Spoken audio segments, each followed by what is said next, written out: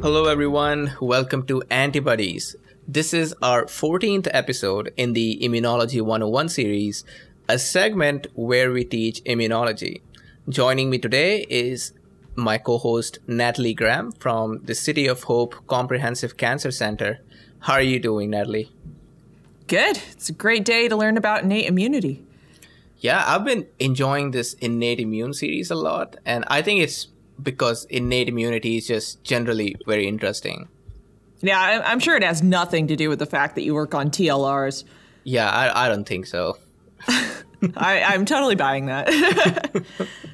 Okay, in the last episode, we discussed about the molecular side of innate immunity with a focus on pattern recognition receptors, namely toll-like receptors and CLRs, ALRs, RLRs, and NLRs.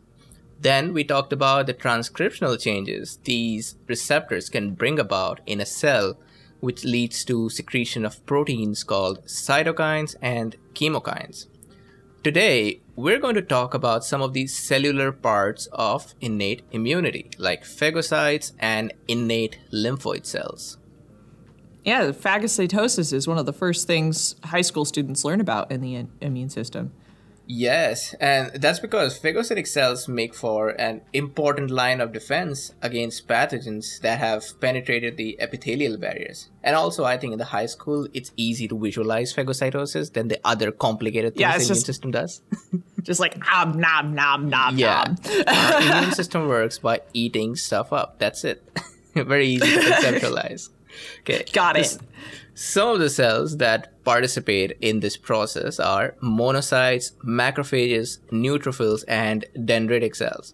This process of uptaking extracellular pathogens or particles greater than 0.5 microns in size is an evolutionarily conserved mechanism present in both invertebrates as well as vertebrates.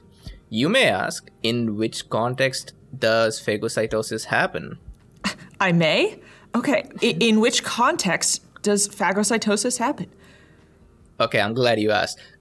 Let's imagine you have a wound in your skin and you didn't give it much attention.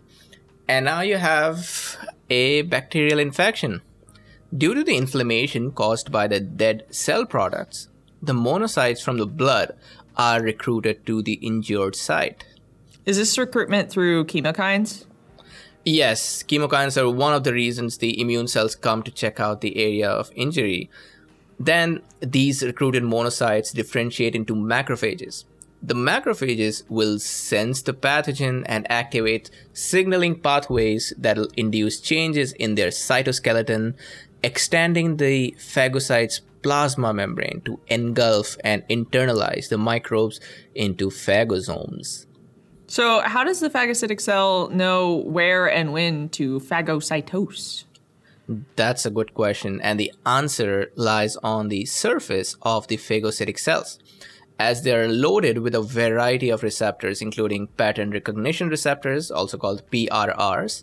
The PRRs will recognize PAMPs on the surface of microbes, such as cell wall components of bacteria or fungi, like the LPS of the bacteria, peptidoglycan, the mannans and beta-glucans present on fungi, etc., etc. Examples of receptors that induce phagocytosis, well, the PRRs. Then there are some scavenger receptors that we'll maybe talk about some other day. Another way of activating phagocytosis is through soluble proteins called opsonins. Examples of these opsonins are complement proteins, mannose-binding lectin, and C-reactive proteins. We will also talk about opsonins and complement system in a future episode. So the opsonins, after they bind to the pathogen, are also recognized by unique receptors that are present on the surface of the phagocytic cells. So the phagocyte can recognize PAMPs on the surface of the pathogens or opsonins bound to the pathogen, and in both cases, the outcome is enhanced phagocytosis? Yes, that is correct. So what happens after the recognition? Like, how is the bacteria destroyed? After the pathogen is phagocytosed, it's brought into these intracellular compartments called phagosomes. And the phagosome is then fused with the lysosome, resulting in the formation of a new compartment called phagolysosome. Yeah, the brilliant thing about these cells is that they compartmentalize their work so things stay separate. Like in this case, keeping the phagocytized material in separate from the rest of the cellular machinery so it can be dealt with without affecting the other functions of the cells. Like, what if there was a toxin harbored by the pathogen? You wouldn't want this toxin to leak out into the cytoplasm. Yep, you're right. This is also how we compartmentalize our lives. We keep our work in the workplace and personal life at home. We don't mix these. Yeah, as a graduate student, I have no idea what you're talking about. Okay. Yeah, you're right about the compartmentalization part. In fact, the lysosome is also a distinct compartment because the things present inside the lysosome are quite toxic to the rest of the cells if they leak out. Now that we are talking about lysosomes, let me tell you what all is present inside the lysosome. This compartment contains antimicrobial peptides. It has low pH. There are hydrolytic enzymes, proteases, and specialized molecules that mediate oxidative attack. This oxidative attack employs a highly toxic reactive oxygen species, also called ROS, and reactive nitrogenous species called RNS. These are products of two important enzymes, NADPH oxidase and nitric oxide synthase, respectively. In order to generate these products, the oxygen consumed by phagocytes increases and is provided by a metabolic process known as the respiratory burst, in which superoxide ions, hydroxide peroxide, and hypochlorous acid is generated. In contrast to reactive nitrogenous species are generated when nitric oxide synthase oxidizes L-arginine to yield L-citrulline and nitric oxide, a potent antimicrobial agent. So both we've got nitric oxide and all those superoxide ions that I talked about. The generation of ROS and RNS will affect the stability of the bacterial membrane, and it interferes with the function of these bacterial enzymes, all the enzymes that the bacteria needs for survival.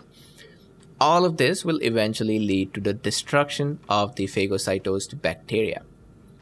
First of all, I just want to say that is very hardcore stuff to have in a cell, just in a pocket, a bunch of poison, basically.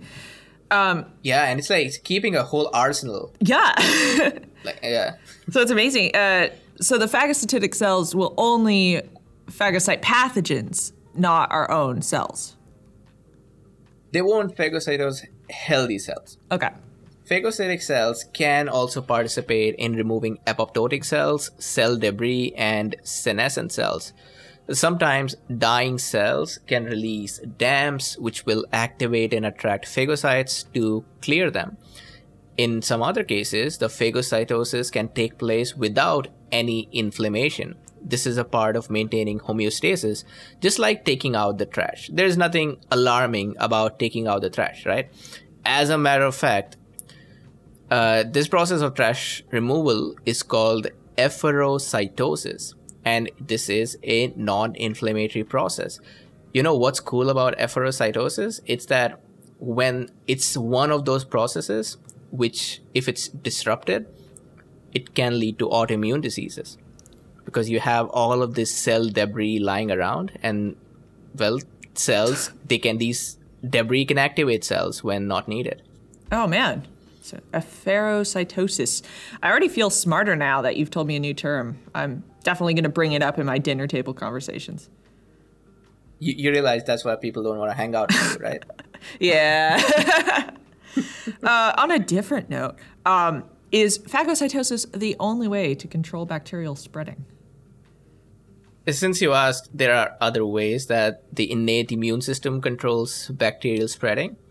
An example of this is the release of these nets by neutrophils. The NET here is an acronym. It stands for Neutrophil Extracellular Trap, and this process is called NETosis. Okay, that acronym was definitely made up after they saw what it did. Like, yeah. No way. so this is like one of my favorite things, actually, in immunology. Can you tell me what this net is made of? When neutrophils recognize a pathogen, they don't only activate phagocytosis, but they also release a trap made up of chromatin, filaments, and several proteins. This may be hard to believe, but neutrophils literally vomit out their chromatin to capture pathogens. Dude, that's so gross. I mean, it's pretty sticky, right? Because it's covered with all that protein and it is DNA. At least somebody is making use of that big genome. Yeah. Imagine the time when we did not know about what the non-coding regions did, and then somebody discovers NETosis. Suddenly the whole paradigm shifts towards, oh, so the non-coding region exists so that the neutrophils can use it as nets. That makes sense. That was the immunologist's way of thinking of things. All the RNA biologists were like, oh, long non-coding RNAs. That's it. That's everything. That's everything. Yeah. Okay, anyway, this trap, this net, serves two functions. First is it immobilizes the pathogen, and the contents of this net are also highly inflammatory. So they recruit our immune cells to look at what's going on. Another example of way we deal with these pathogens from the innate immune part is pyroptosis. And things are going to get a bit dark here because pyroptosis is the equivalent of killing yourself to stop the spread of an infection. Though this killing signal is extrinsic. So it's more like murder, but then you are okay with that, right? Like somebody else is telling you to go kill yourself and you're completely fine with that. Man, it's like our cells are in a weird cult. And the cult leaders are, macrophages and killer T cells and stuff. Yeah. All right. So the molecular signals that drive pyroptosis, these are inflammatory cytokines. And a fun fact, it is called pyroptosis because it is like death due to fire, where with fire, I mean inflammation. Yeah, pyro, like, pyromaniac. Mm-hmm. So sometimes macrophages go through pyroptosis to prevent the spreading of intracellular bacteria, such as Salmonella and Listeria. So the dead macrophage will just release more cytokines and hence more inflammation to clear out the remaining infection. All this time, we have been mentioning how inflammatory signals like cytokines and chemokines are bringing in the immune cells to the site of injury or infection. Natalie, can you elaborate more on this process? I want the details. Oh, yeah. So when our physical barriers are damaged, like the skin, the immediate process is an inflammatory response triggered by innate mechanisms. So the inflammation may be acute, and that's your more short-term, or chronic, which is long-term. Chronic inflammation is generally more damaging than helpful, and we'll definitely talk about that in detail in a future episode. Mr. Autoimmune Guy. So for now, let's just focus on that acute inflammation. During acute inflammation, some of the dead cell products and the cytokines released by nearby cells cause an increase in vascular diameter that leads to an increase of blood volume in the area. So it's just like tons of cells and blood and stuff is rushing to that area. And this higher blood volume also heats the tissue and causes it to redden. The cytokines increase the permeability of the blood vessels, leading to leakage of fluid from the blood vessels, resulting in the accumulation of fluid that swells the tissue. All of these conditions actually are making it perfect for the immune cells to enter this area and investigate. It's not just to make it look gross. Yeah, there is a reason for why it happens. So this increased permeability of the vessels is clearly super important for these immune cells to come in. Otherwise, the endothelial cells that make up the vessels are so tightly packed that under normal conditions, the immune cells cannot squeeze between these cells. Which is a good thing, right? Like, you wouldn't want these immune cells to be in the tissue when nothing is wrong with them. And that can happen, and it is bad. So that is bad, which is also something we'll talk about later. Yeah, we'll talk about that later. To go in more specifics, some of the molecules that help in all these changes at the site of injury or infection are TNF alpha, IL-1 beta, and IL-6. For chemokines, we have prostaglandins, histamine, among others. If you remember from previous episodes, many of these are produced in response to PAMPs. These factors will not only activate immune cells, but also other surrounding cells, such as vascular endothelial cells, which will induce the expression of cell adhesion molecules and IL-8. And this will eventually lead to the migration of immune cells, such as neutrophils and monocytes, to the damaged tissue. All right, I have two things to tell you. First, I recently read this very cool article that shows this protein called formin, like it's in T cells. And what this protein helps in, it helps in restructuring of the actin filaments to squeeze the nucleus. So the nucleus can squeeze in, and it turns out it's important for these T cells to pass through very tiny pores. So this paper has a very fun video. At the end, this is a video where it shows that there is a tiny tube and the T cells are made to pass through it. And the formin 1 like deficient T cells, they just can't pass through it. It's like so clear. I was just amazed. So yeah, again, there are these proteins that help to pass through things, and one of these are of course required for our immune cells to check out what's going on. So that was just a tangent. My main question. No, wait, can I add to your tangent? Oh yeah. Have you seen those videos of neutrophils trying to, get through? It's like they do something called, it's like a rolling thing along the chemokine gradient. And yeah, there are videos of like the neutrophil is literally rolling along the surface of the endothelial cells, just looking for a spot to get in. And it's very cute. I have not watched those, but I can imagine that would be very funny because they stick and now they want to find a place. Yeah. Okay, coming back to my real question, which is not a tangent. So we need PAMs to set up an environment for immune cells to investigate, to increase phagocytosis, to induce NETs, and even for pyroptosis. That's a lot of PAM functions. Yeah, so we're going to have to make that the focus of something else. But yes, PAMs are quite important for certain adaptive responses as well. Yeah. So that puts PAMs at the center of most of our immune responses, right? It does. So now let's kind of shift focus a little bit. I want to tell you about a cool set of immune cells. It's kind of a burgeoning region of research. In recent years, immunologists have performed a lot of research, and almost every week new information is popping up on a cell population that we called innate lymphoid cells, or might be easier to remember, ILCs. Originally, we were taught at school that the lymphoid cell progenitor could just give rise to like T or B cells.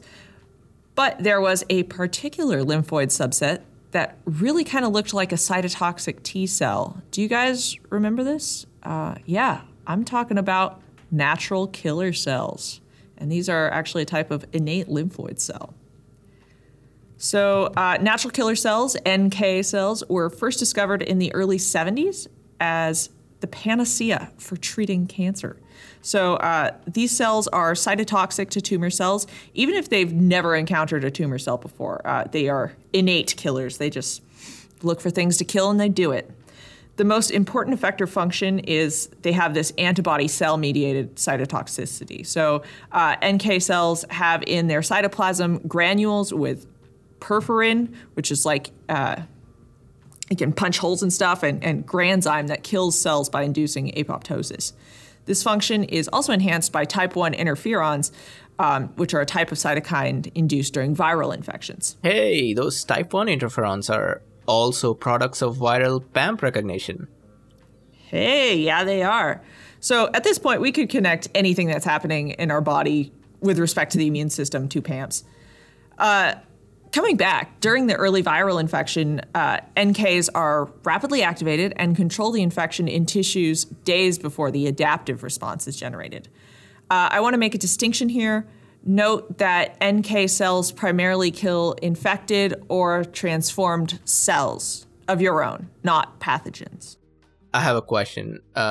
How do NK cells recognize when a cell is infected or stressed or is in the process of transformation to a cancer cell? That's a pretty good question. So NK cells don't have unique receptors that recognize infected cells like B or T cells do, but they do have receptors for specific proteins that are only upregulated on infected, malignant, or stressed cells. So, like class 1 MHC, you're supposed to be, NK cells don't care what's presented on the MHC class 1. All they care about is if MHC class 1 is there or not. If it is missing, that's a signal for the NK to kill this cell, which is kind of funny. Basically, like the cells have to wave a little flag all the time that says, please don't kill me. Please don't kill me. And then if it's gone, it's like, I should kill that guy. Yeah. So apart from NK cells, there are other innate lymphoid cells. For keeping it brief, let's just say innate lymphoid cells have their own niche where they are found. They're predominantly found in the mucosal barriers, so things like your lungs and your gut. Broadly, we categorize them as group 1, group 2, and group 3 ILCs. So NK cells are actually group 1, and each group has a unique cytokine secretion profile and, kind of what they are required for attacking. We should do a paper on ILCs. That way we get to discuss where they're important, because honestly, I have no idea what ILCs do. Yeah, same. We definitely should. I know a guy. You should invite that guy. As the last thing we go over today, let's look at some conditions where the immune response is not adequate due to some genetic defects. You know what's funny about our knowledge regarding immune dysfunction is in humans? It's that it's primarily derived from people who have had such disorders where they are deficient in certain genes or mutations. It's like we only know how important something is until it's taken away from us. Yeah, like in relationships. Like we don't know, yeah. When we understand what we had, only when it is lost. So deep. But I think we're going on a tangent again. Yeah. Let's talk about immune dysfunction. So the importance of some of the individual molecules involved in the generation of innate and inflammatory responses is dramatically demonstrated by the impact on human health of genetic defects and polymorphism. So we'll call that's a genetic variant that would alter the expression or function of these molecules. So just to give you an example, let's look at toll-like receptor, those are TLR deficiencies. So TLRs are PPRs that recognize PAMPs. Upon contact with these pathogenic products, TLRs start a signal cascade to the nucleus of the cell to secrete cytokines, which then stimulate the immune system to combat those invading microorganisms. So there are actually several TLR immunodeficiencies which have been described in which cellular proteins that should transmit the message from TLRs to the nucleus are abnormal. These signaling defects result in a failure of production of any response to bacterial infection, and one of these disorders is called MyD88 deficiency. As you know, all TLRs except TLR3 use a signaling protein called MyD88, which is myeloid differentiation primary response protein 88. And that's an adapter that allows the innate immune cell to function normally. I'm so glad we discussed about the role of MyD88 in one of our previous episodes. Yeah, all that knowledge that seems so confusing is finally going to make sense here. So MyD88 deficiency was initially described in 9 children suffering from recurrent and severe pus-forming bacterial infections. Oh, there's a word for that, pus-forming. What is it? I have no idea. These children were susceptible to invasive infections with S. pneumoniae, S. aureus, and P. aeruginosa. Aeruginosa. But had aeruginosis. I'm like, oh man, Latin is not my strength. This is one of the perks of being in a microbiology department, that I can pronounce those names. So they were susceptible to these particular bacteria, but they had normal resistance to other common bacteria, viruses, fungi, and parasites. So the typical presentation of TLR deficiencies is susceptibility to infection with either bacteria or viruses. And since we now understand the importance of MyD88, it all makes sense. Of course, without MyD88, the TLRs don't signal properly. It's like you're trying to shout at an immune cell to do something, but that immune cell is deaf. Yeah, so what's cool is that the gene IRAK4, which is also downstream of some TLRs, was found in people in a similar way. Patients who were deficient in IRAK4 have trouble responding to polysaccharide capsule-containing proteins. So, in fact, they don't even respond to vaccines that use polysaccharide. Eventually, it helped us understand how important TLRs are for antibody production against polysaccharide-containing antigens. Yeah, this is a similar story of how the first toll gene in Drosophila was discovered. Of course, we could genetically engineer flies. We can't do that in people. In Drosophila, they found that toll-deficient flies were highly susceptible to fungal infections. And that led to our understanding of how important the toll gene was in Drosophila. Which is just really cool that we have this gene that functions very similarly all the way back to fruit flies. So, like, next time you see a fruit fly, be like, oh, you are my brother.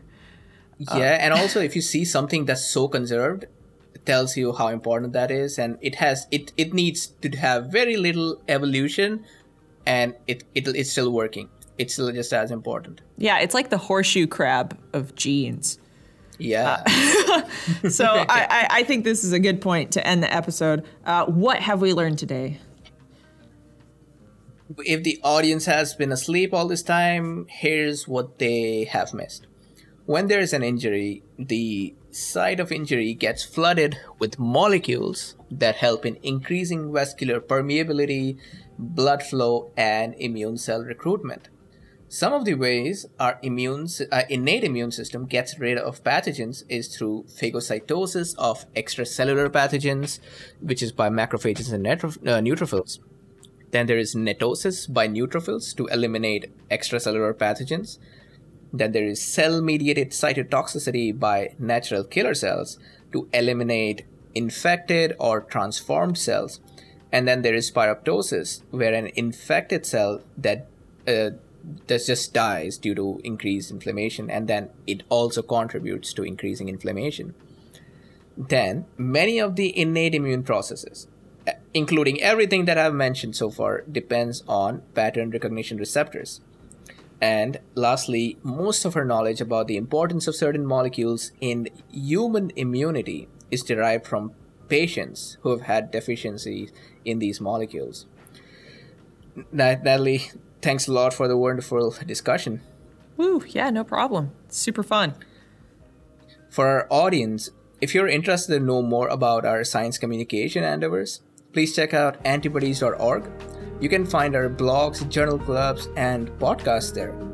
If you have any questions or suggestions, you can email us at antibodies1@gmail.com.